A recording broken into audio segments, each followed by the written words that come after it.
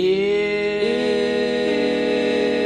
the Bible's got you tied in knots, if you're burdened with religious thoughts, come grab a drink and join the choir. It's Heretic Happy Hour. Glory, hallelujah, brothers and sisters. Welcome to the Heretic Happy Hour podcast. I am one of your three co-hosts, Keith Giles, and I welcome you to our most auspicious podcast today. We're going to be talking about everyone's favorite topic, angels, demons, and Satan.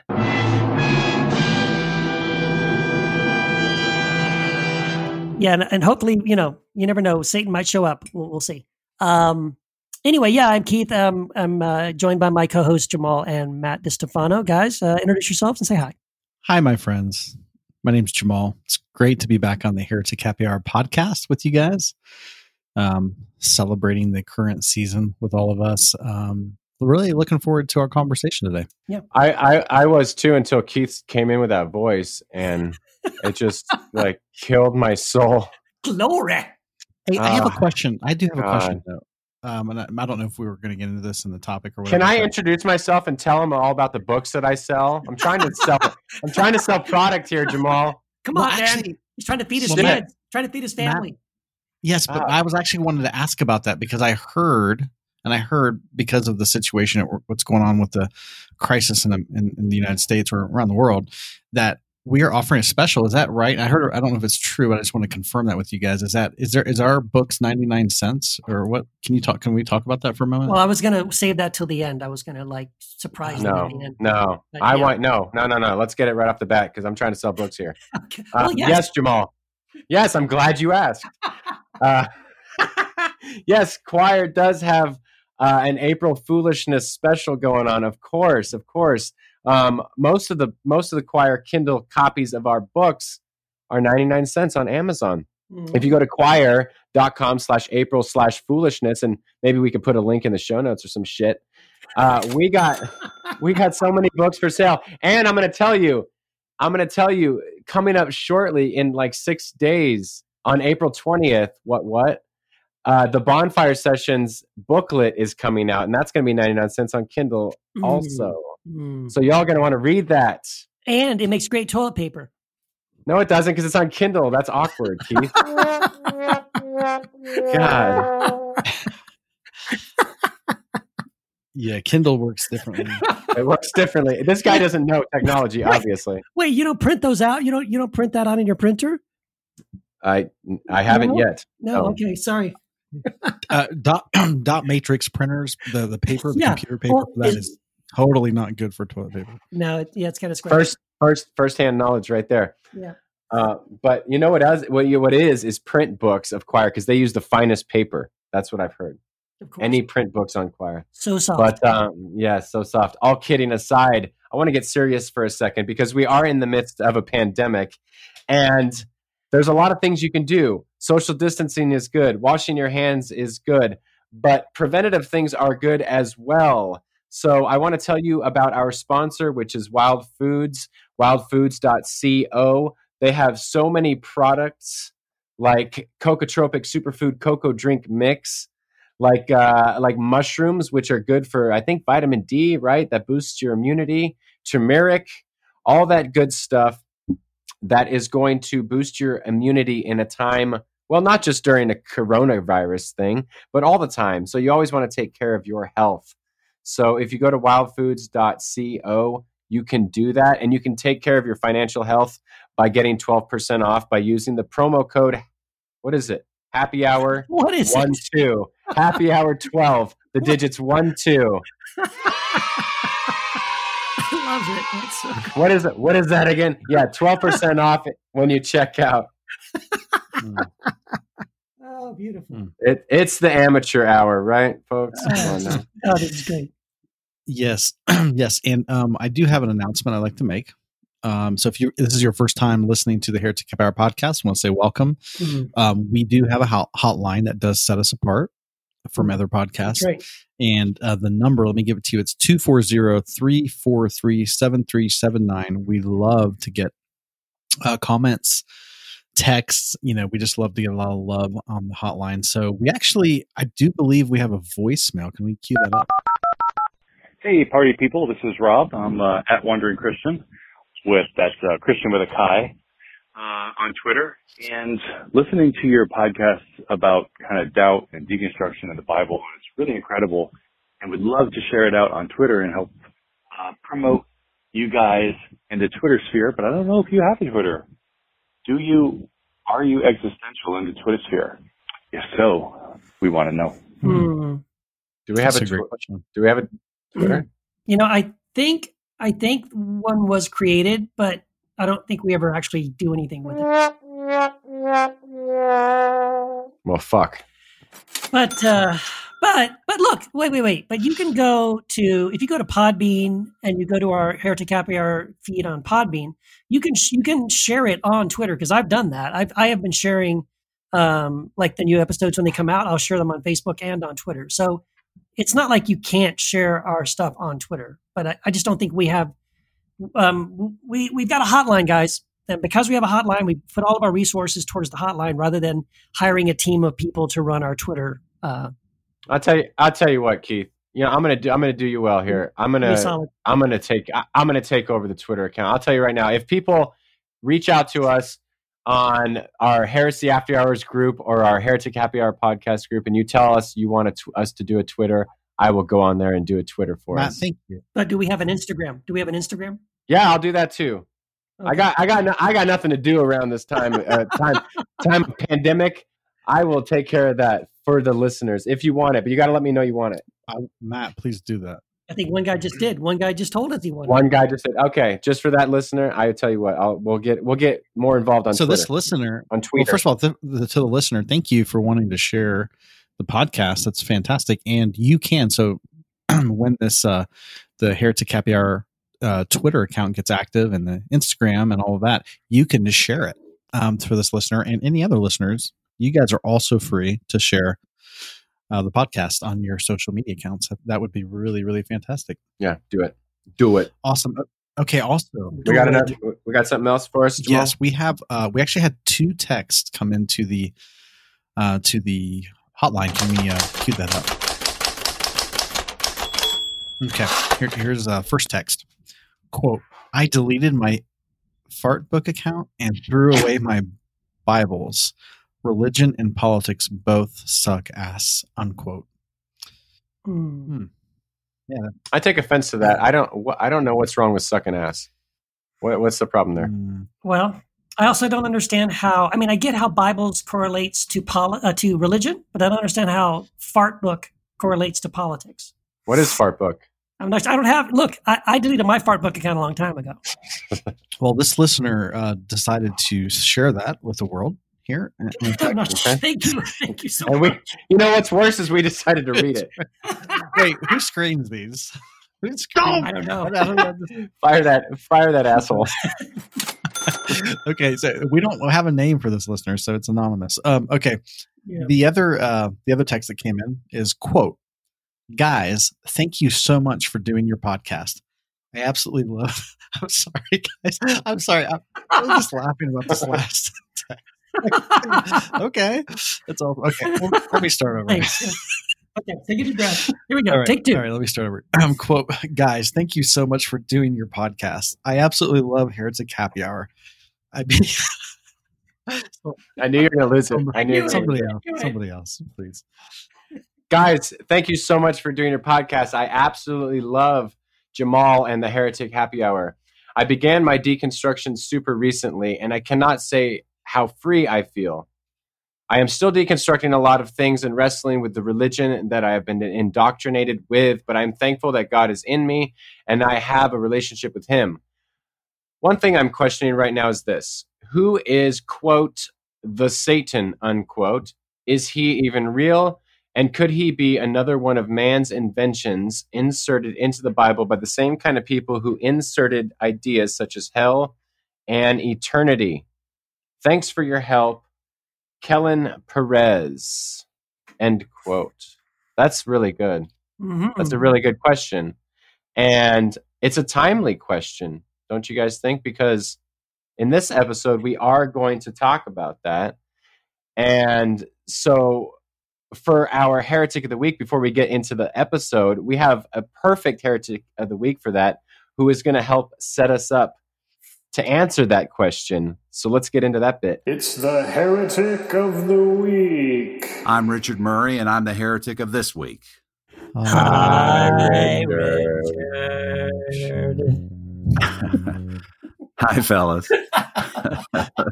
Hey, Richard. Hello, Richard. Richard, it's really good to have you on the podcast. Thanks for being here. Yeah, we love to just jump right into our conversation by asking this question, which is, why would some people consider you to be a heretic? Well, when I came to the Lord and received the Lord in my life, it was back in the late 80s. And that started in a Baptist church. I didn't last long in a Baptist church. And I moved on to a charismatic church and went to a charismatic seminary. In the wake of that, I basically was out in the wilderness for an extended period of time, where the Lord basically showed me things about His nature, just me personally. I mean, nothing, lightning from the heaven or anything, but just sort of a growing appreciation and understanding. Then in the wake of that, I had an experience at the Toronto revival in the early 90s that really, the Lord touched me during that revival, my heart in my own emotional language. And it was from that touch that I realized that I couldn't believe about 50% of what I'd been taught about His nature. It just was incompatible with it. And it was that experiential goodness that changed my life in a huge way. And I started working to understand where these other things came from. And obviously, one of the giants we all have to walk through and past is the giant of hell. And so I did quite a bit of research on what the early church fathers wrote about hell and how it had progressed over the ages. And I was asked to share that in a sort of a citywide forum about 12 to 13 years ago.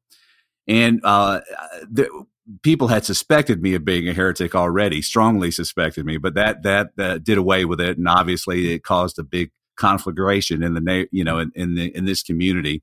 But hey, we worked past it. A lot of people came up and apologized. There was a lot of negativity that stemmed from it, but also a lot of positivity. So, but that probably 12 to 13 years ago is when I would have been labeled, at least around here, as a heretic, and I've only been more labeled since then.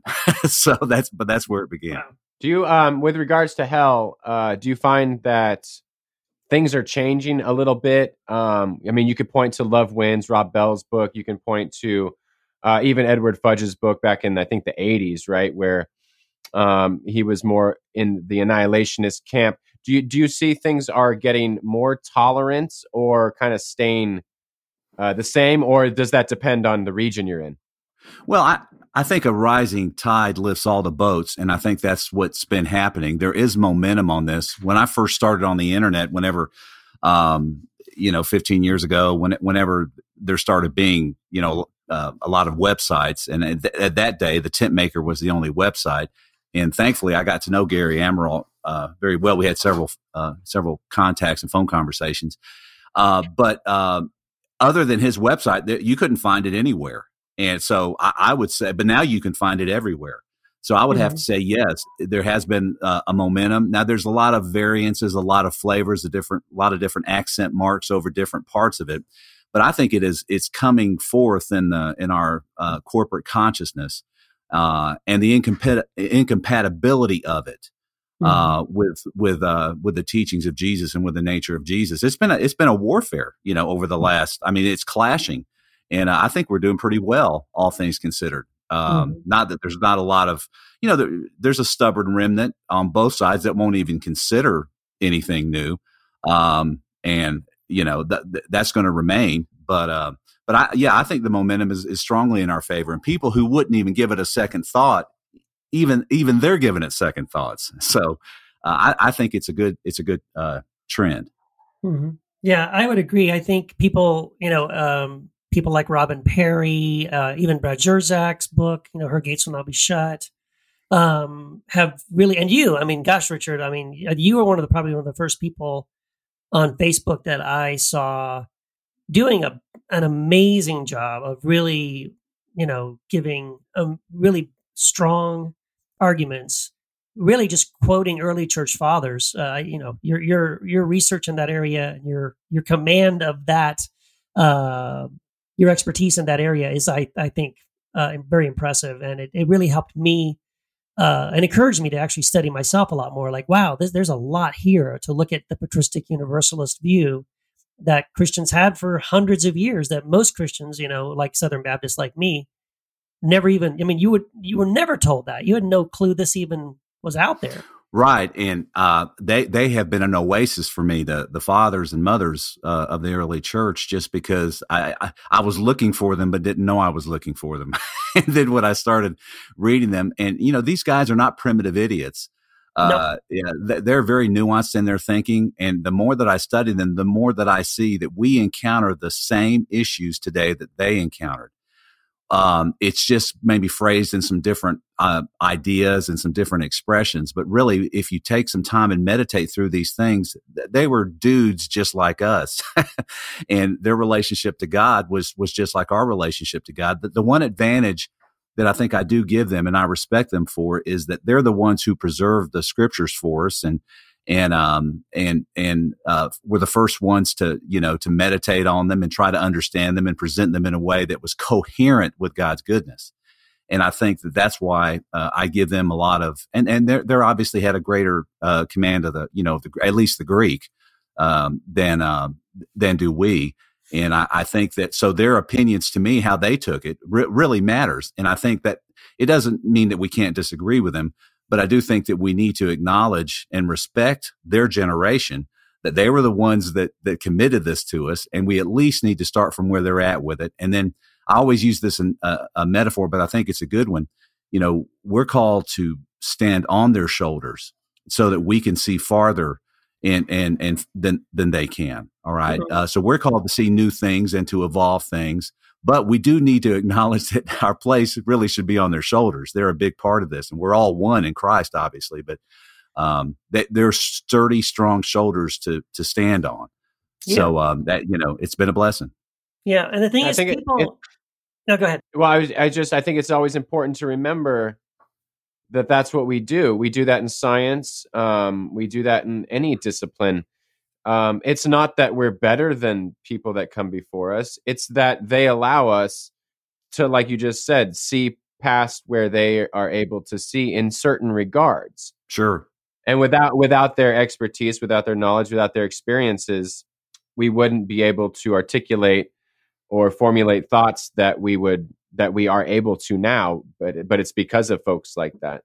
Well, the other thing that amazes me about them is we have to strive to get to a point to say that this passage or that passage can't be literally true. It can't be a literal expression. It has to be some sort of figurative expression. But they really got, the ancient reading style was so different than our modern reading style. Yeah. And they read scripture like we watch movies. We watch movies looking for an allegory, looking for something to apply to our lives. And that's the way they read scriptures. And that's the way they read the Iliad and the Odyssey and other ancient documents. They were automatically looking not for a linear exposition of what was being said, but they were looking for something that they could apply to their lives using Christ as the template. And then they went from there. So they had a very fluid reading style, and it was obvious to them that these things that say horrible things, that appear to say horrible things on their surface about God, it was clear to them that wasn't true. They didn't even consider it. Origen said, "Well, that's really blasphemy. If you're going to read that literally, that's akin to blasphemy." Right. But it took us how many decades, Keith? I mean, to get us to that point. But it's like they intuitively knew it. Right, because but see there we have been indoctrinated. Since I was a kid, I was told over and over by people in authority over me, pastors and parents and Sunday school teachers, people I thought knew better than me, that this was literal, like this was a documentary, right? And so it's like reading Lord of the Rings and then trying to argue that Aragorn was a real guy and Frodo lived in the Shire, and well, let's find the Shire. Oh, it's over here. Like, no, don't do that. Like, that's not. And I love, like you said, how the early church fathers didn't have that hang up. In fact, isn't it Origen that says that was Marcion's heresy, that Marcion read it literally, and that's why he got confused? Well, and understandably, that's why he wanted it excised. He would only read it literally. He was totally opposed to allegory. And when I say allegory, y'all know I mean Christological allegory. Right. You know, that basically sees everything in the Old Testament as some sort of type, shadow, or prefigurement of Christ, like he said on the road to Emmaus, that it all speaks of him in some non-obvious way. And that's why Marcionism is. I mean, I get accused of that all the time when I couldn't be any further from the guy. Right. You know? Exactly. Yeah.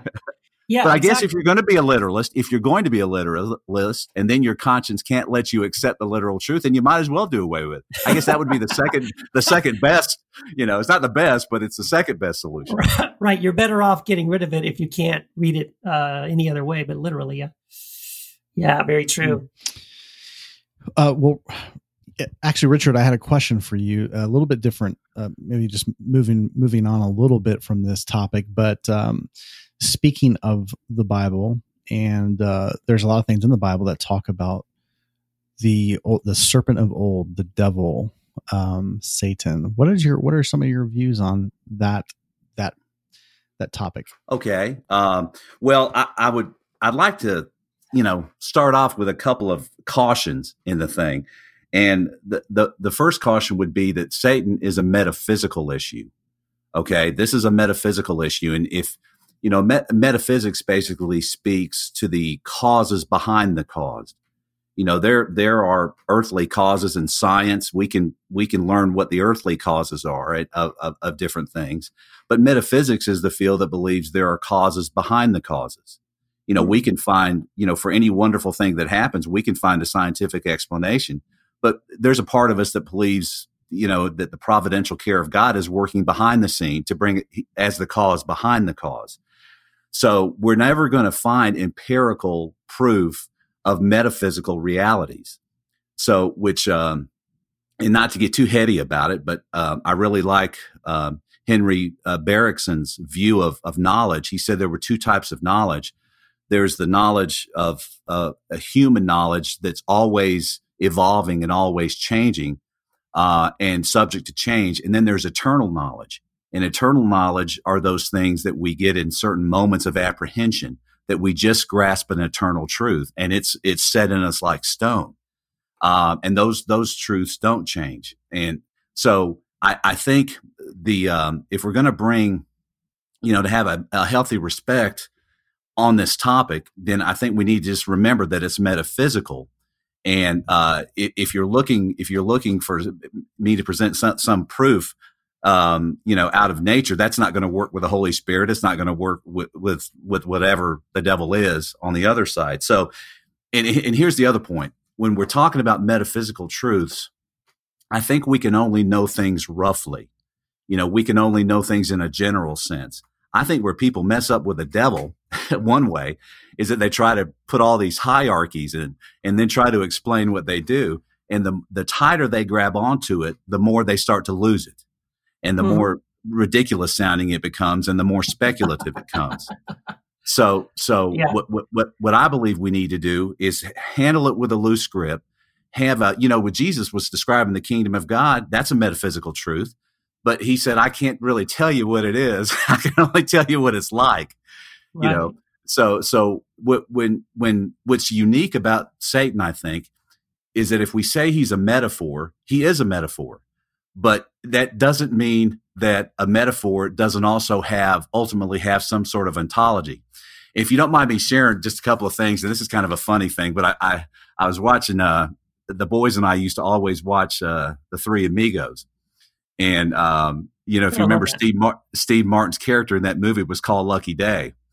And so he's given this inspirational speech to this small village because there are an army of bandits furiously charging toward them. El Guapo was the name of, Yes. He was hilarious too, but they're all armed to the teeth.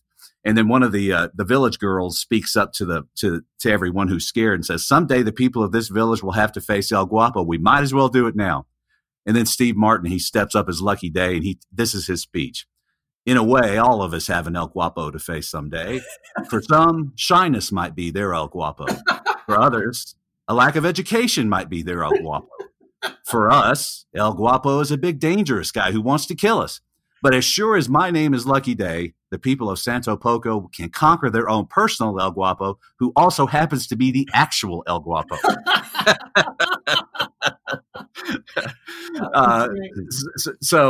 All that by way of saying that, try to keep some humor about this, that there are, that anything I say, anything I would compare Satan to would be a metaphor, would be some aspect of it. But what he really is, he's, if he does, it's a metaphysical truth. So, I mean, we can discuss kind of what things he might be like, but I'm starting to learn to not try to, in the metaphysical realm, to try to offer anyone a precise answer on everything. So if y'all will give me a little bit of, that's kind of where I'm coming from this on, is just to keep it, to give you a general idea of what I think and what I think the scriptures and the church fathers and what they thought about it.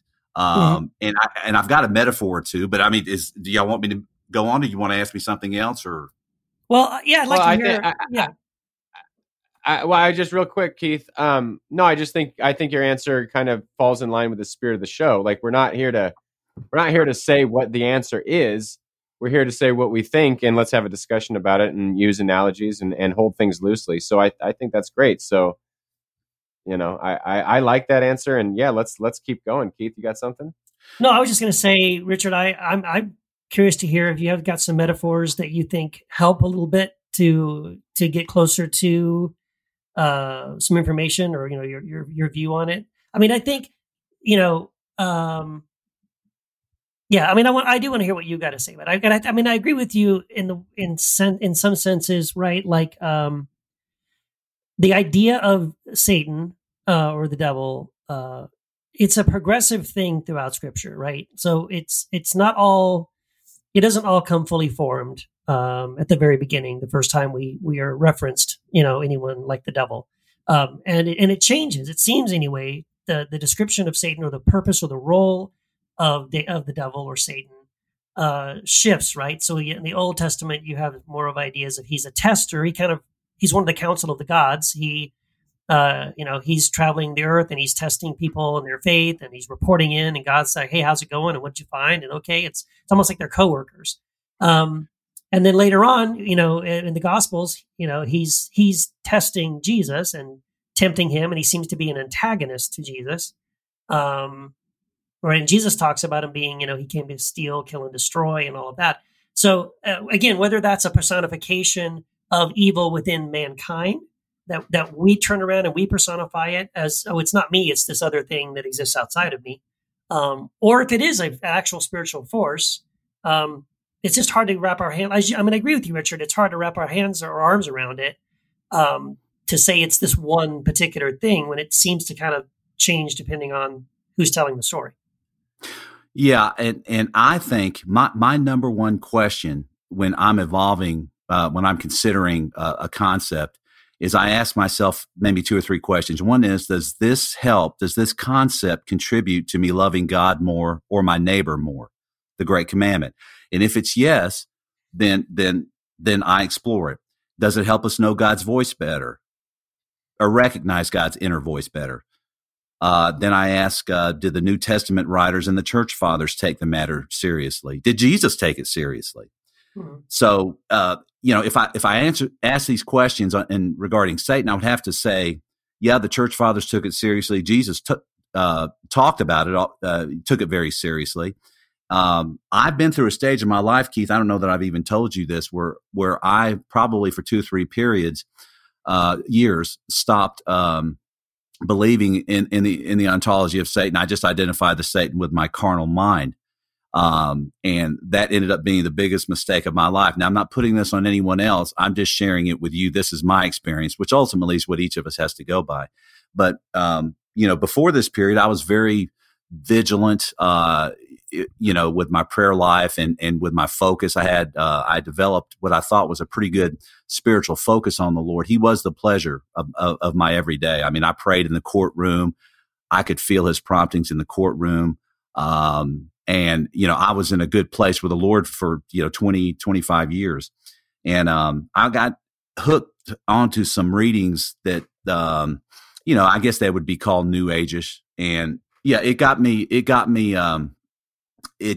doubting that there was any such thing as Satan. And I just started thinking it's just my, thoughts. All I can tell you is it ushered a bad period in my life to when my guard went down, things got in, I stopped differentiating. And let me step back and say this about it.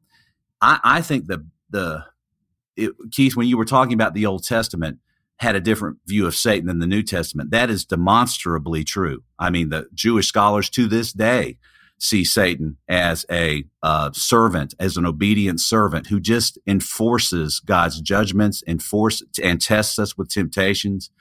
They see it that way to this day. Mm-hmm.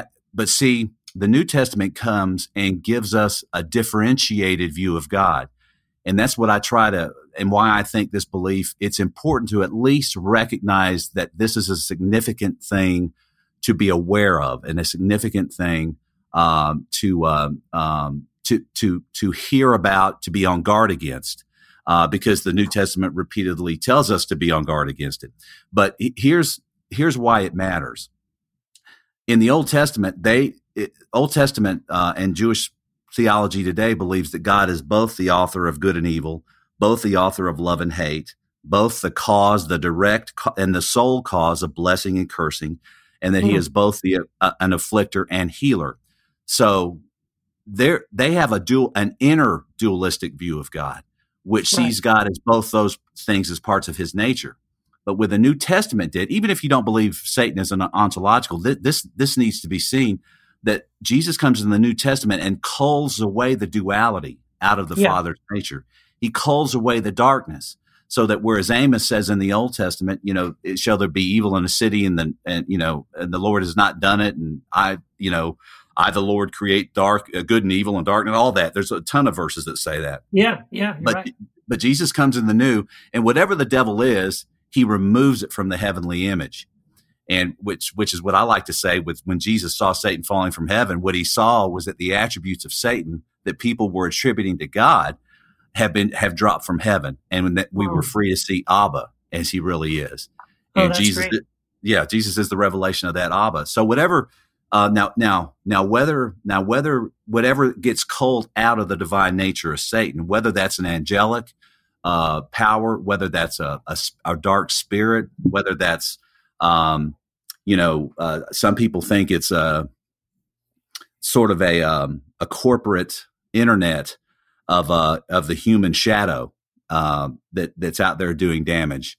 I don't know if y'all ever saw the movie The Forbidden Planet, but in that movie, the scientist in the thing falls asleep at night, and because of the alien technology that's there, his id forms into some sort of a monster that starts doing damage and killing. His id separates from it uncouples from his control and goes out and does damage. And I know Brad Jersak and I have talked about that some, and I think Brad, with my conversations with Brad, he sees it as an energy source that's working negative out there. On the ontology thing, he's open to that. I think he leans against it being an angel, or having an ontological reality, but he does see it is real, and it does the same things that an ontological Satan would do. So I think that's probably where our common ground could be on that. There's a great metaphor too from Doctor Who, the TV show, where Satan appears in his show. I mean, as a character in one of the shows, where he is chained on an alien planet, and he's chained the entire episode. But the closer you get to him, the greater his influence is to lure the minds into fear. And the closer the person gets to that Satan, the greater the gravitational influence, and the chains start to slack. He's still chained, but the chains start to slack. So he starts moving away from the wall. So the doctor is interviewing him, and he starts telling Satan all the logical and scientific reasons why he couldn't possibly exist, except as a superstitious idea. But then Satan then looks at him and speaks back to him, in an amused tone. Is that your religion? Mhm. So he then goes on to assert how each standing there before him will die. And there's this whole thing. But actually, the way that people broke free of him was to realize what they loved more. You know, he filled the people in that episode, one person with so much fear, they just died on the spot. But the way they were able to break his influence was with love, which we need to remember with this. You know, Yes. The reason that we kind of repel away from some of the Satan teaching, I think, is because of the church lady mentality where it's been caricatured and it looks stupid. But you know what? The first quality that's mentioned about Satan in the Bible is the last quality we often think of, and that's that he's the most subtle of creatures. Mhm. So if you want to call it a dynamic rather than a creature, that's fine. But I mean, there's a subtlety here, and Paul tells us he masquerades as an angel of light. Mhm. And of course, Jesus said, "If the light in you is darkness, how great is that darkness?" So all that by way of saying that there are things here to be on caution about. The whole thing is about keeping our thought life pure, of taking thoughts that are opposed to knowing Christ captive, as Paul said. And obviously, Paul's great passage is the Ephesians 6 passage where he talks about the forces of wickedness and spiritual wickedness in high places and putting on the armor of God. But here's the thing. The armor of God is Jesus. The armor of God are the virtues of Jesus. Yeah. This isn't armor to hurt. It's virtuous armor. Yeah, I want to jump in with this point, which I think is interesting, because a lot of those passages you cited are often used to cause people to be afraid of deception from outside of themselves. And that's where I think from something out there that will deceive them, which actually, in my experience, and I know for a lot of folks listening to this, that very teaching is the problem. Because, and we had a guest on this show earlier that said it was the constant fear of deception that kept her away from the truth. And so, like, one of the things I appreciate about what so many folks consider New Age teaching, that label, I mean, I love the label New Age because to me, that's exactly what we want, is a New Age. But when it comes to what's commonly classified under that heading New Age, what I appreciate so much of that teaching is it really helps you to understand that the very thing that we're afraid of, that we're looking for out there that could harm us or hurt us, is actually part of the problem. And that's something I see Jesus really speaking to by saying, hey, the thing that corrupts you does not come from the outside. It's actually from within you. It's this, and that's where I feel like whether we debate Satan as an ontological being itself, or whether we consider Satan to be, a force and energy, kind of like what you were saying that Brad Jersak talks about, it's not this external figure that we have to be on guard for. And that's actually part of the problem that keeps us away from enlightenment or awakening, is being on guard for that energy outside of us. And I think that's just a point I wanted to make here. Well, I think that there's a lot of truth to that. And I tell people that, in terms of defining what Satan is, does he work largely within the human mind? Yes, I would say that is his favorite weapon. Somebody famous said that, but for the life of me, I can't find the quote. But the human nature is his favorite weapon. But I think that, and the misuse of it, and he warps, he deceives, whatever it is. It warps, it deceives, it malforms. And that is largely for us an internal battle. I think where people might say, and this would be a topic for another day, but would be, in the presence of natural evil. What is behind that? Why is this nature out here? Darwin became an atheist because of the cruelties of nature. He couldn't believe that a God could create nature this way. And so a lot of, there's a lot of thought out there that when we're speaking about disasters and plagues and destroying things like that, that these aren't, this wasn't the way that God originally created the earth. We can still see his residual fingerprints of beauty on a large part of it. But in terms of the cruelties of nature and the self-sabotaging and self-cannibalizing aspects of it, that might be something to, in other words, and I even think Brad would probably say that what, I was reading the passage a couple of weeks ago where, Jesus casts the demons into the pigs. And the demons asked him, can you send us into the pigs? And he did. He sent them into the pigs, and then the pigs all jumped off the cliff. And I was praying, and listen, I'm not asking anyone else to believe this. I'm just saying this is what I found, the dialogue I was having on my inside was, Lord, why did you put that bizarre Why did you put that bizarre story? Why did you want us to have that? And I really believe that the only thing I could see, the only truth that inkled into my consciousness was that he wanted us 2,000 years later to know that these things aren't just figments of the imagination and aren't just internal. Now, I grant you, some people see that differently. My good friend Michael Harden, he just doesn't believe it was historical. But you know what?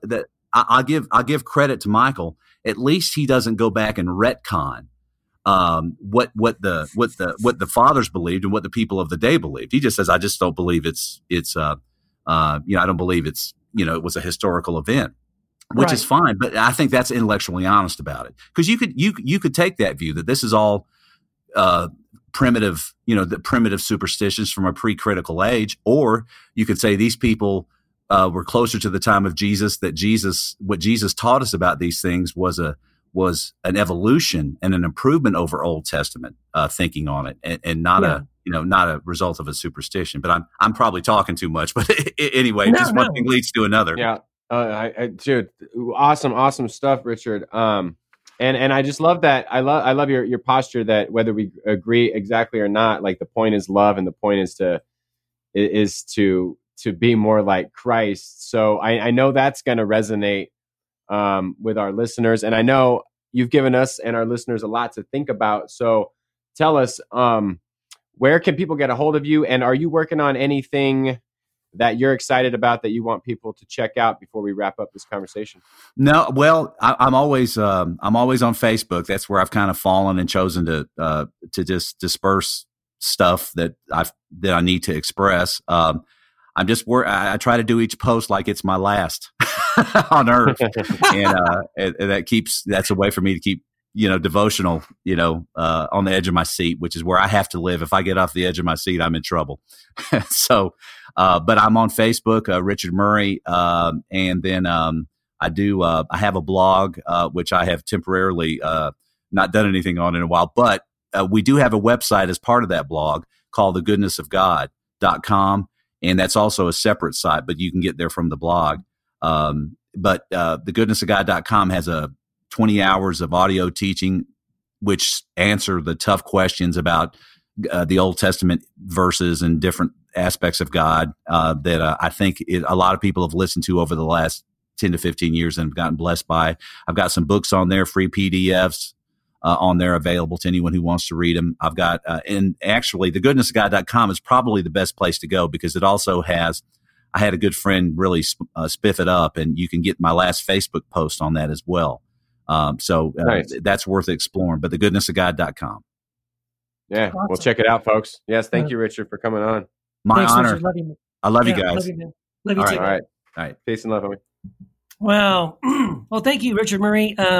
Richard, I love you. I thank you, even though we disagree on a lot of things. I just love how gracious you are in it, and how really, I think how you definitely studied this topic from both sides. And I know that was a really great conversation, but there was still so much we didn't get to.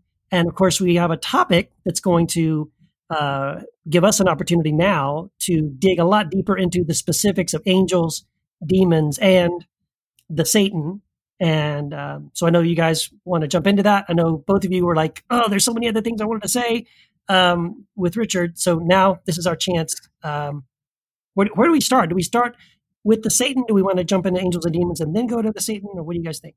Well, yeah, I don't know. It's hard to figure out where to start, because I think that all three are related, but all three could be different, and different people can believe different things and agree on one aspect and not agree on other aspects. You're right, Keith. We talked to Richard for like over 40 minutes, and I know Jamal and I especially were chomping at the bit to say some things, but I had so much on my mind as he was talking. So shout out to Richard for bringing up all these ideas, because it kicked off so many ideas in my head that I'm glad we get to talk about now. We specifically focused on Satan, right, in our talk with him, but angels, demons, it's a fascinating topic. I liked what he was saying to some degree, because he was so articulate and so obviously well read, even though I found myself disagreeing a lot, because one thing especially was he was talking about how his experience of not believing in Satan actually caused some sort of like trauma or some sort of negative thing, where I've had like exactly the opposite. Like the minute I stopped believing in Satan or even demons as like ontological beings, like I have felt so much better. Oh, it's such a relief. Oh, stop it. It's such a relief for me. Yeah, I think, we've had a lot of guests on our show, and I appreciate all of them. Richard's definitely articulate, and I appreciated that he did know both sides of the. I wouldn't say no. I would say he's familiar with both sides of the argument, and was genuous or was generous with the other side. But yeah, I probably haven't disagreed more with a guest that I can remember. I mean, maybe one or two, but this our current guest, all due respect, I totally disagree with his entire premise of where he was coming from. Even though he brought up a lot of great points. But the premise, I believe, is really faulty. And there's like several things I could say about that, which I'm sure we'll get into in our conversation. But I think Satan, just real quick off the cuff, I think the conversation around Satan, what is Satan, what is the Satan, and the existence of angels and demons are related, but they're a bit different. Because I don't think one necessitates the belief in another, so to speak. Yeah, I don't think logically, no, but typically, if you're going to believe in an ontological demon, you're going to kind of have that belief in Satan and angels as well. So maybe there's like a correlation, but not a causation. Right, because I think you can have an understanding that beings exist, other spiritual beings. Some of them may be dark, some of them may be light. I don't think that necessitates a belief in the ontological being of Satan. Right. Yeah, because it's a bit different. Yeah, in my understanding. Yeah. Well, I am very excited. I mean, I definitely want to hear what you guys have to say, and obviously you disagreed much more strongly than I did. I would agree with you guys more so than with Richard that I don't think Satan is I couldn't walk up to him and have a conversation. Like Satan is not a being. I do feel more that Satan is more of a personification of evil. Like when we recognize evil in ourselves, it's just too easy to say, oh, that wasn't me. That was some other evil that's outside of me that was influencing me. And so that I'm gonna personify it, but I'm gonna say it was not me. It was this other being that was having some kind of influence on my mind or whatever. But at the same time, see, I thought Richard actually brought up some things that were interesting in the sense that for example, he referenced the quote where Paul says, to hold every thought captive in context of spiritual warfare. But see, to me, when I read that now, I think, oh, why would I need to hold my thoughts captive in terms of spiritual warfare? Well, it's my thoughts. In other words, it's me. It's the thoughts I'm having that I need to be mindful of. What am I thinking? Not what evil thoughts is Satan beaming into my brain from outer space or from, orbit or something. Like it's not something from what's outside of me. It's something within me that I need to be aware of. That, in other words, it's the potential evil in myself, or the potential thoughts in myself that would tend me away from sort of a Christ-centered love and an others-focused love, but to be more selfish and things like that. Like to me, it's a very simple way of understanding that.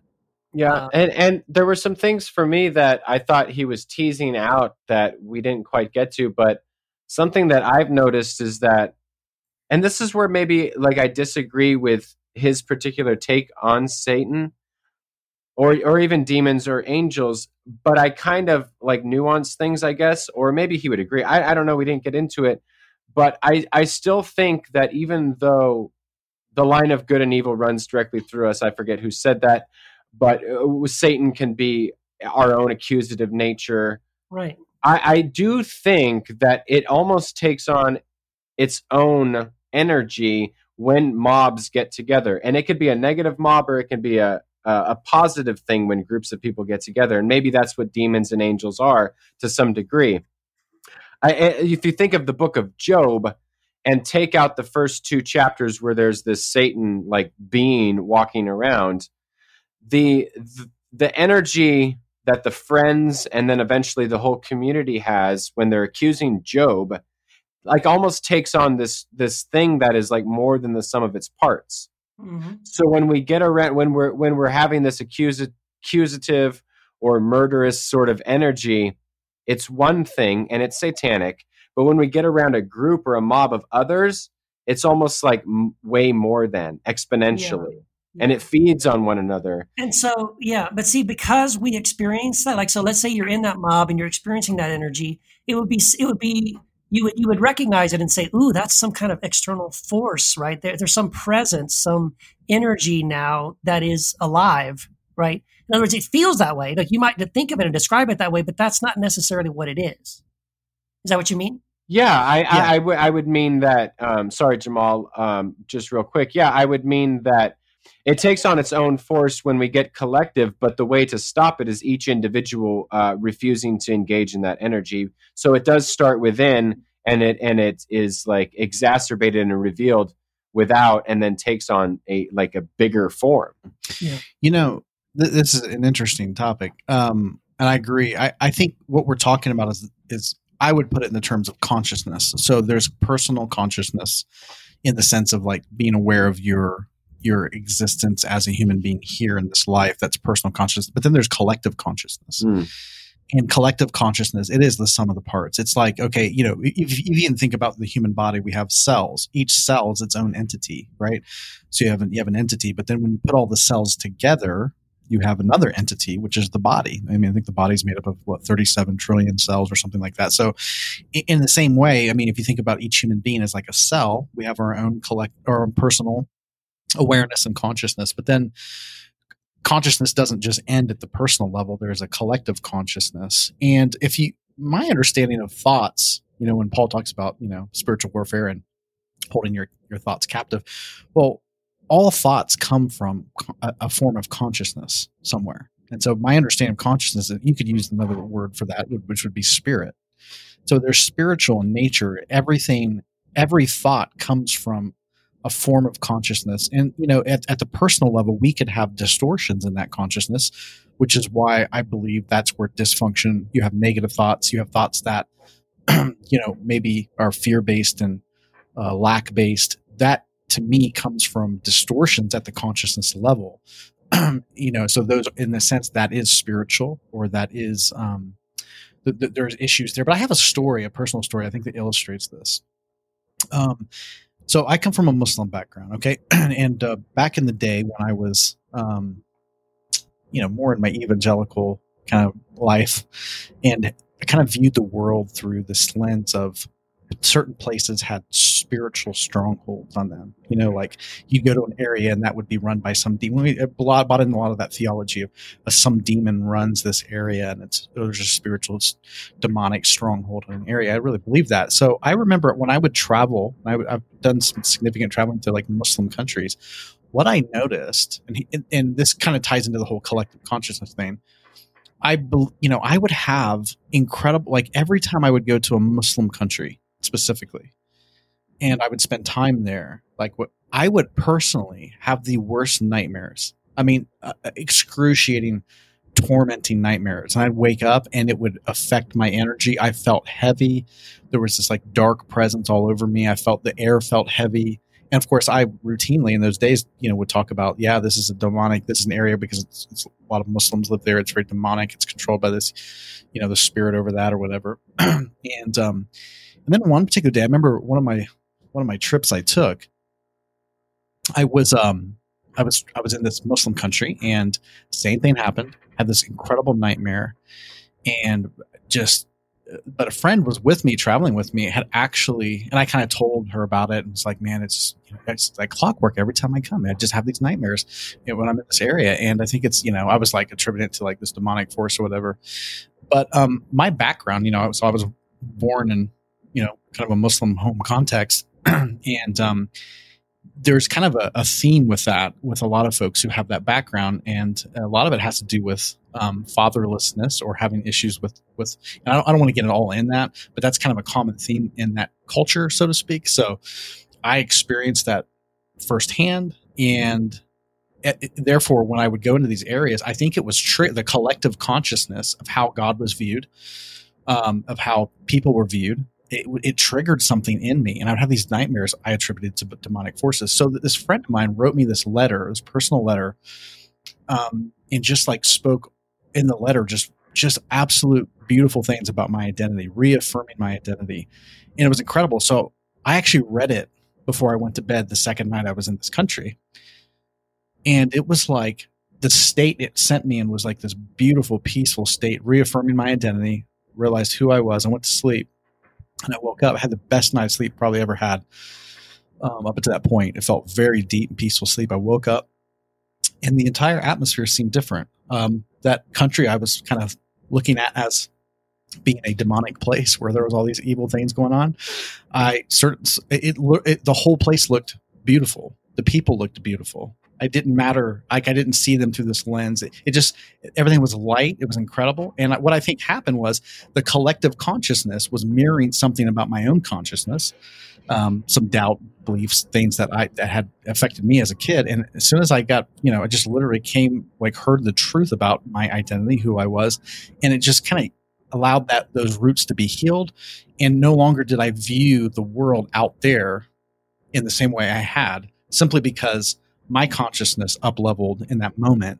And then I was able to see that. So I was exporting, outsourcing or projecting onto the culture and the consciousness, the issue coming from my own consciousness. Mm-hmm. And I think that's what a lot of spiritual, when people talk about powers and principalities, collective consciousness all it is a multiplication of personal consciousness. Mm-hmm. So there's personal consciousness, collective consciousness. We spiritualize that in the sense of demons and that kind of thing. Right. But I agree.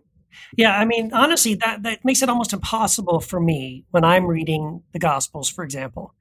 And so I'm reading, this is something written by somebody who lived in a first century Middle Eastern Palestine that had all kinds of ideas about angels and demons and archons. David Bentley Hart talks about this a lot, about how even Paul, people in that time believed that there were archons or demons that were over certain regions or cities or powers, right? They were actual demons. They had actual power. It was almost like, demigods, if you want to say this. And so they believed that this was just like everyone accepted this was reality. Like the sun rises, there's the moon, and there's the trees, and the rain falls, and there's flowers, and there's archons and demons. It's just part of the universe. And so, if that's the culture you're embedded in, right? This is your lens for reality. And then you see someone with epilepsy, or even you see someone with autism, or you encounter someone who just isn't, the way you would expect someone to be, quote unquote, normal. Well, you would attribute that to demons, right? You'd say, oh, this person's possessed by a demon, or this person sinned. That's why they have leprosy, or that's why they were born blind, right? And so, if that's your mindset, and if keep that in mind, that this is how people just thought automatically. So when they see a person and they say, oh, this person's demonic, and then Jesus went and talked to them, and afterwards they didn't behave that way anymore.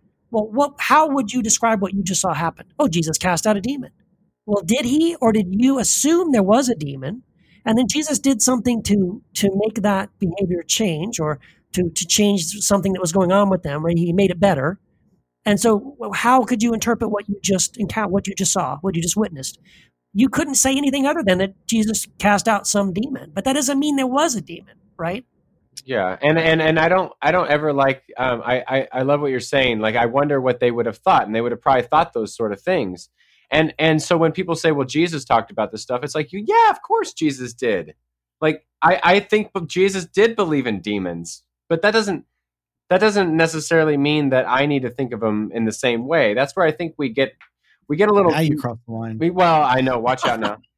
Right. But that's where I think we make Jesus something other than he's meant to be. Is that, like, just because Jesus had a worldview doesn't mean it's necessarily. I think asking if it's right or wrong is the wrong question. Jesus addressed it in the context that he's in, and we don't necessarily need to address it in the same context because we have a entirely different context, and we should. That's the way the world works. Right. Totally. He's a man of his own time. Yes. And I do believe that Jesus was coming from an enlightened perspective. Sure. And totally disarming some of those mythologies. However, he's got to speak in the language of his time. Of the course. idea of even like the pigs running off the cliff, and casting the demon out and going to the pigs. I mean, that's one way to put it. The other way to put it was like, hey, you have energy. Human beings have here's the thing that blows people's mind. There's been there's a lot of science that can. All of us have a electromagnetic energy we give off. Mm-hmm. I mean, this can be tested, on machines. They can test. You can actually see it. Actually, part of MRI technology, you can see it's actually using that energy to be able to see what's going on in your body. But we project energy frequency from our own being. And so our presence extends beyond our body. This is why when somebody's really angry, comes into a room, you can feel it. They don't have to say anything. You can feel it. If you're kind of attuned to that kind of energy, you can feel it. That's why some things feel light and some things feel heavy.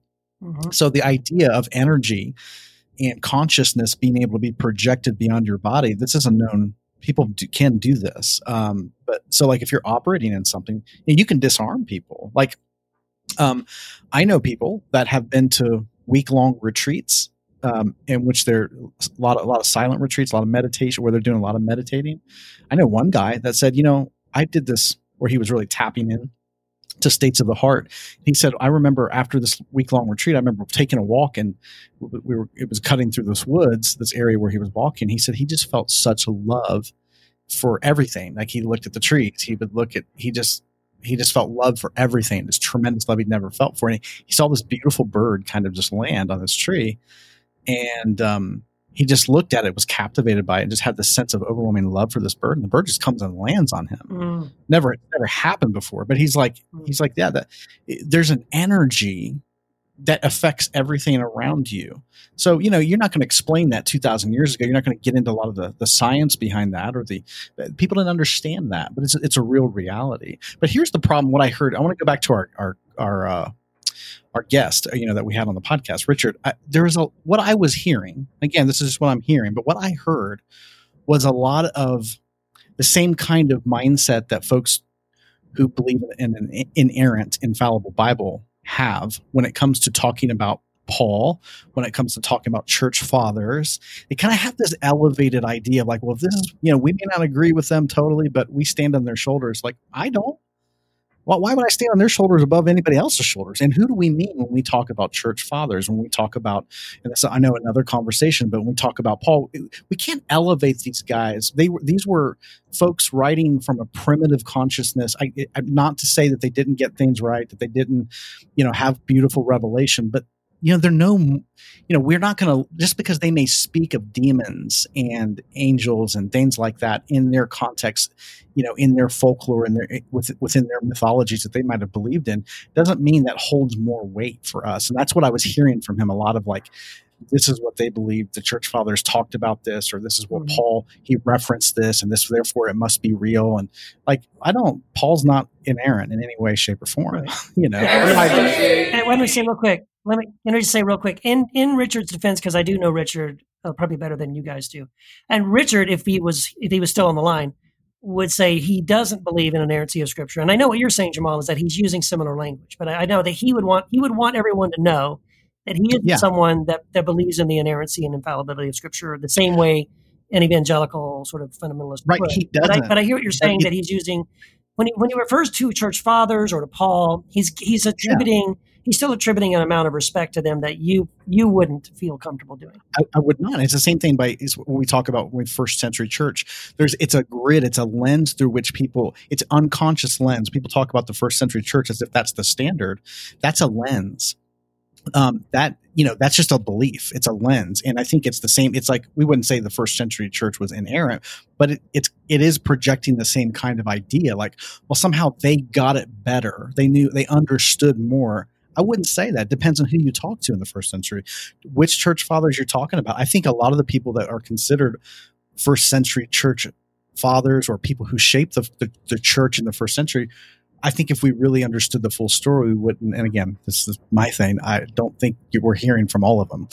And there are other folks that did not get a hearing in history that would have shaped the movement of Jesus radically different if their voices were heard, which they're not. Yeah. So it's very different. Yeah. No, I like that you said that. I mean, it is anytime and I'm not saying Richard did this, but we do this a lot. We say, well, they, or the church fathers, or we say, well, scientists. Well, this gets a little bit like too reductionist, right? As if they all agree, as if it's one voice. Like it's becoming like it's a little more nuanced and complicated than that. I think the point of like standing on the shoulders of others is that we can learn from people who came before us, and then see farther and do greater things, or come up with more understanding in more nuanced ways. But we do that because of people that came before us. And with regards to angels or demons or Satan, we can say, I think pretty fairly, that they had one understanding. They addressed it the best they could in their current context, and we would address it much differently in ours. And I think given time, like 2,000 years since Jesus walked around, we should be able to have even a better or more descriptive picture of the situation. Right. And I would say also, I mean, I agree with that. I think also, I think what I'm about to say, I think Richard would agree with this, but maybe not to the same degree. But I also appreciate a lot of what some of the early church fathers have to say, but only on certain topics. Like when I read Tertullian, some of the things he has to say about like enemy love and nonviolence and following Christ and loving others. And when I read some of those early church fathers, their writings, or like, for example, when they talk about universalism or things like that, I think they're great. And I'm like, oh my gosh, these guys are awesome. But the sad thing is, if you keep reading all of their writings, you're also going to read them say some horrifically embarrassing things about women, about patriarchy. And so, no, I mean, I would never encourage anybody to just swallow hook, line, and sinker just because it's Tertullian or Origen or whoever. I mean, we need to treat them the same way we would treat scriptures, and like even read them through the lens of Christ, right? Don't just blindly accept everything that's written, whether that's the Bible or that's Tertullian or Origen, whoever. We still need to use some discernment. And again, like you're saying, Matt, use wisdom that we have now to say, well, you know what? I know that they thought that back then, but you know what? I don't agree anymore. I don't think that is. I don't think I agree with that anymore. And we have the ability. We should use our brains. Paul even says we have the mind of Christ, so let's leverage that. Like we're not. We shouldn't be tied to all or nothing when it comes to some of those things. Yeah, definitely. And I think this is one of those topics that where I'm at now is like, well, regardless of what this ontology is, I believe I can be satanic. I believe I can be accusative or have the mind of a murderer or an executioner, depending on how we define Satan. So the bigger question for me is, what brings me more peace? And what challenges me to be more like God or love or Christ?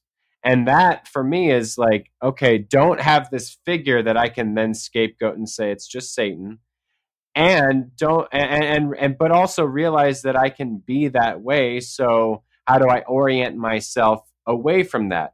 Well, I orient myself away from that by not focusing on that. And Richard did bring this up. Mike Machuga brings it up in one of our books. And he uses the analogy: if we're on the highway and we focus on all the things that we can crash into, we have a better chance. We have a better chance of crashing into it rather than focusing on the open road. Yes. So, like, we focus way too much time on this ontology called Satan, or whatever language we want to use, instead of just focusing on how do I love my neighbors, how do I treat people with respect, how do I do unto others as they would do unto me, all this kind of stuff. And so, I mean, I don't even think of Satan anymore. No, part of that because I don't expect him to come around the corner. I'd be fucking surprised, and I wouldn't really be afraid of him. I'd just be like, get the fuck out of here! Like, this is stupid.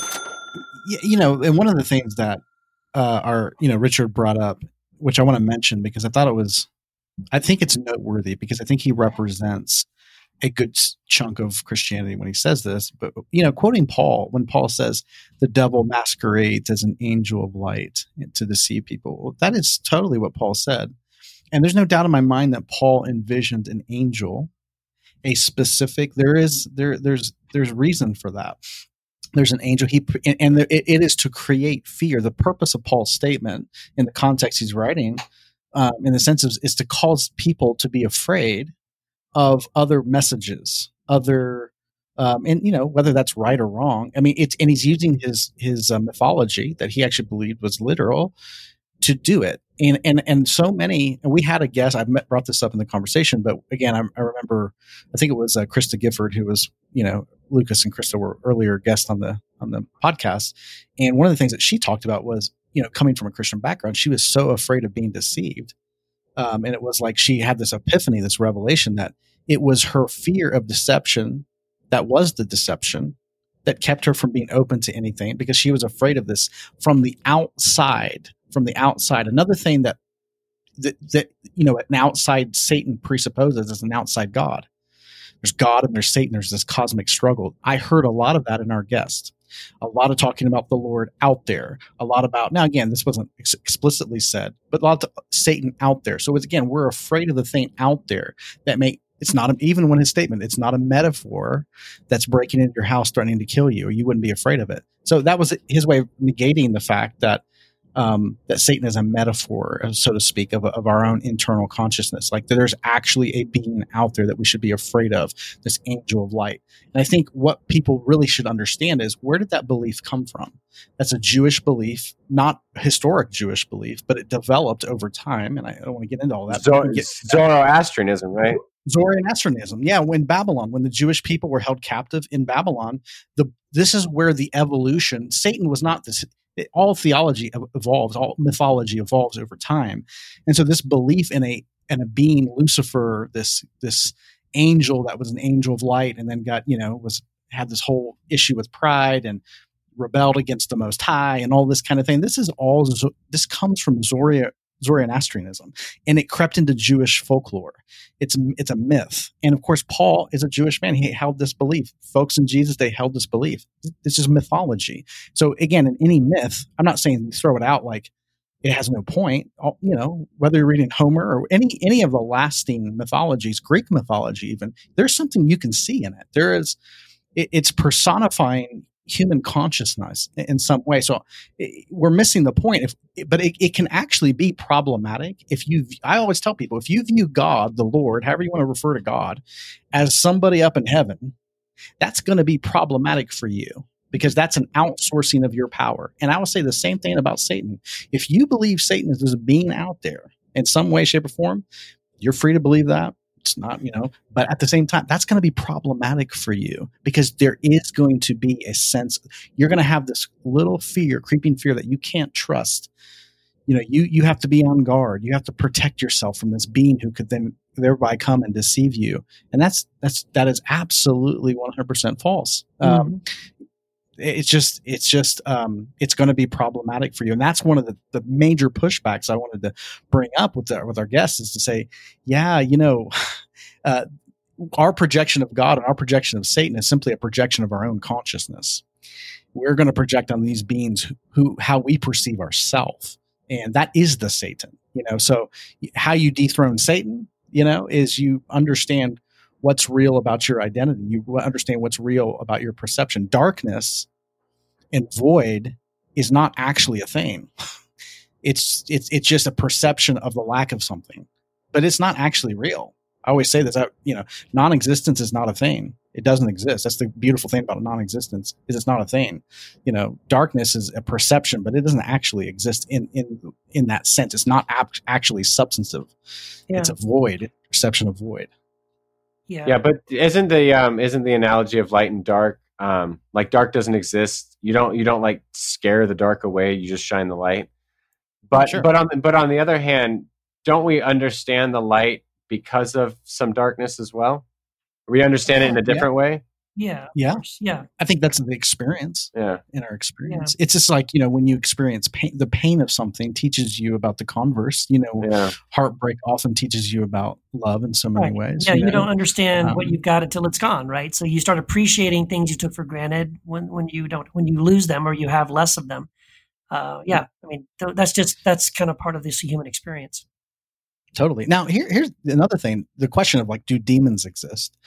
Do angels exist? I know I don't know how far you want to take this, but I my understanding is everything is consciousness trying to experience itself. So that's a whole, that's a whole other conversation. But there are many in this realm. We have the appearance of separate beings. There's not only one human, but I would say ultimately there's one consciousness. We're all one at some level. Duality falls apart at some level, but in this realm we have this sense of dualism. But just like we have other sentient beings, we have animals, we call them sentient beings, right? We have human beings, we call them sentient beings. I'm not against the existence of other sentient beings, be they beings that live in other planets, aliens. Aliens. It's yes, aliens. Let's do it. But even those beings, whether or not, whatever we want to call them, they're sentient beings. They may live on other planets in this universe, or they may live in other dimensions. So you have interdimensional beings. A lot of I'm not against that. I actually think there's some evidence for the existence of other sentient beings. Of course. And some of those beings are going to be, I would say, operating on a frequency that would be light, higher frequency, higher density beings, and then lower density, more dark energy, just like they're human beings. It's interesting to go back to, our guest, but he talked about he's in law enforcement or he's in some form of law. He deals with criminals, and he's convinced that there's a darkness outside. I worked in a prison, and I became convinced of the opposite. I was like, no, the darkness, there's no, people are dealing with pain, and there's lower density, lower frequency thought patterns, and you could feel the darkness of that. But I've operated in that. So, like, I'm not a demon, but it's just this darker energy that comes. So I think there could be beings out there. My understanding is that there are beings that are out there that can resonate at the frequency that you're on. So is it possible to, my personal belief is that we're guided. I do believe we have angels that guide us. There are beings out there that come and assist us. Just from what I understand with NDEs, a lot of the folks who have experienced these beings, that there's a whole other world out there that we don't see with our eyes, our naked eyes here in this realm, but they exist nonetheless. And these could be filled with beings. Some of them more malevolent, more dark, some of them more light. So I'm not against that. So you'd be more okay with ontological demons and angels than a lurking figure called Satan. A particular guy called Satan. Yeah. Yeah. I mean, just because they resonate, and plus they resonate at the level of consciousness. Just like we have people that gravitate to us. I always say this: the people you hang out with are typically going to be people who resonate at some level with your line of thinking, with your frequency of thought. And it's just, I think that could also go across the board with other beings of other dimensions. Like, you're going to gather with folks that are going to be more like-minded in the sense of what kind of consciousness are you coming from? Yeah. What about you, Keith? Where are you at with angels and demons? Well, I mean, I'm on similar wavelength, I think, with what Jamal is saying. We've talked about this before, about quantum theory and the ideas of dimensions on top of dimensions sort of coexisting, different frequencies and different planes that sometimes we can detect them, or we're at least aware that theoretically they do exist. I wonder sometimes if, like, for example, like stories of ghosts, for example, or those kind of things, or a demon or an angel.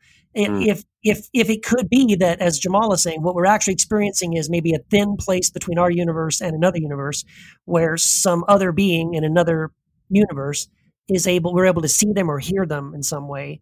And again, in our primitive way of thinking, just the way I talked about first century people with Jesus going, oh, there's demons. And so, no, I just saw a demon. We might go, oh, I just saw a ghost. Well, it's because you don't know what else to call that. You don't have any other way of thinking of that thing you saw or that experience you had. And I think, to me, this also then drives the whole conversation back to one of the struggles that we have whenever we approach a topic like this, like angels and demons and Satan. So, or even when we talk about near-death experience, because a lot of what we're talking about, we're relying on people's experiences, right? I know a guy that had this experience, or I personally, I think I saw an angel. I think I might have experienced some demonic thing. And so everyone's got a different story. Everyone has a story that backs up their belief about demons, angels, aliens, near-death experience, whatever it happens to be. And so we're all left hearing those stories, and we have to make a decision. I believe this person 100%, or I believe that they had an experience, but maybe they didn't quite understand it.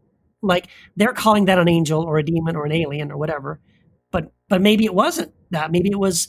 I mean, for an example, like I've also had experiences where there's the vivid dreams where you wake up from a dream, but your body is still paralyzed, but the creative part of your brain that's dreaming is now still kind of firing off with your eyes open. And I've done this. Has happened to me where I've seen and heard people in the room, in the bedroom. I could have sworn there was someone in the room. I mean, no doubt in my mind, the experience was so totally real. There was a man in my room. He broke in. He was going through my change on the counter and going through my wallet. He was wearing a hoodie. I could see him. I could see the flashlight he was holding. I heard him in the room. He walked over to my side of the bed and stood right beside the bed. And I was terrified I was going to die. And I jumped up and turned on the light. There was nobody there. All the doors are locked. All the windows are locked. There's no possible way anybody was in that room. But damn it, I was awake. I was absolutely awake. I was not dreaming. And that was a quote unquote real experience. My description of what I experienced was a man in the room trying to rob me.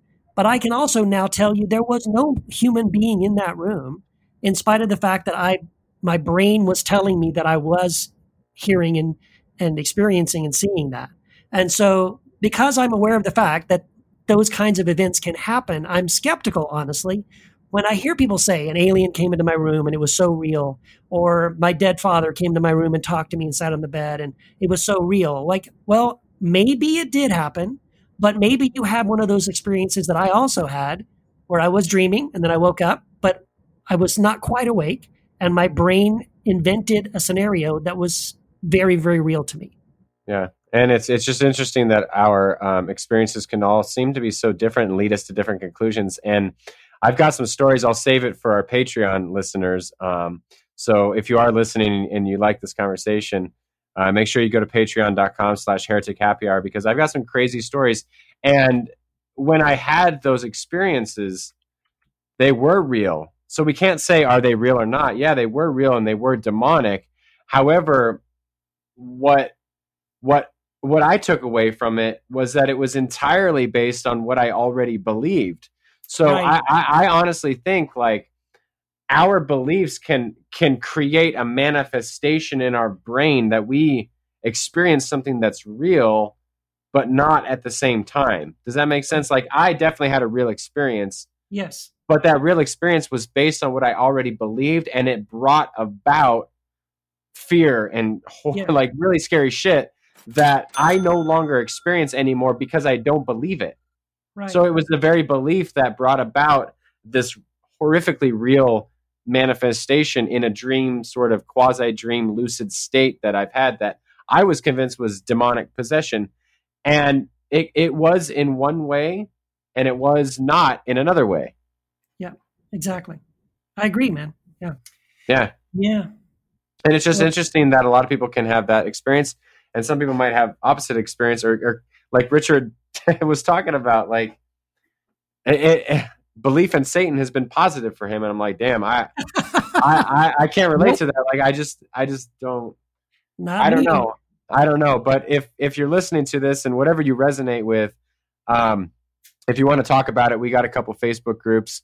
We got Heresy After Hours if you want to join that. And then we have one that's directly linked to the podcast, which is the Heretic Happy Hour podcast that you got to sign up on Patreon. If you want to talk about all this stuff, make sure you join both of those groups or one of those groups and check out our website so you stay up to date on all of our new episodes, heretichappyhour.com. Yeah, and I think we're getting ready to add some new merch to that website eventually. Yes, we are. I heard a rumor. So, but there's already some amazing merch on that website: T-shirts, decorative throw pillows with hilariously ironic scripture verses. Check Yes, those are beautiful. My favorite. We also have a Patreon page if you can't get enough of the Heretic Happy Hour, and really, who can? Go to patreon.com/Heretic Happy Hour, and for as little as $2 a month or more, I mean, come on, more if you want. Of course you do. And you get like bonus, like we record extra, episode content. We record bonus interview content, just other fun, crazy stuff. We pop up there all the time. And by the way, that's the only way you can get into the private Heretic Happy Hour Facebook group. So check that out too.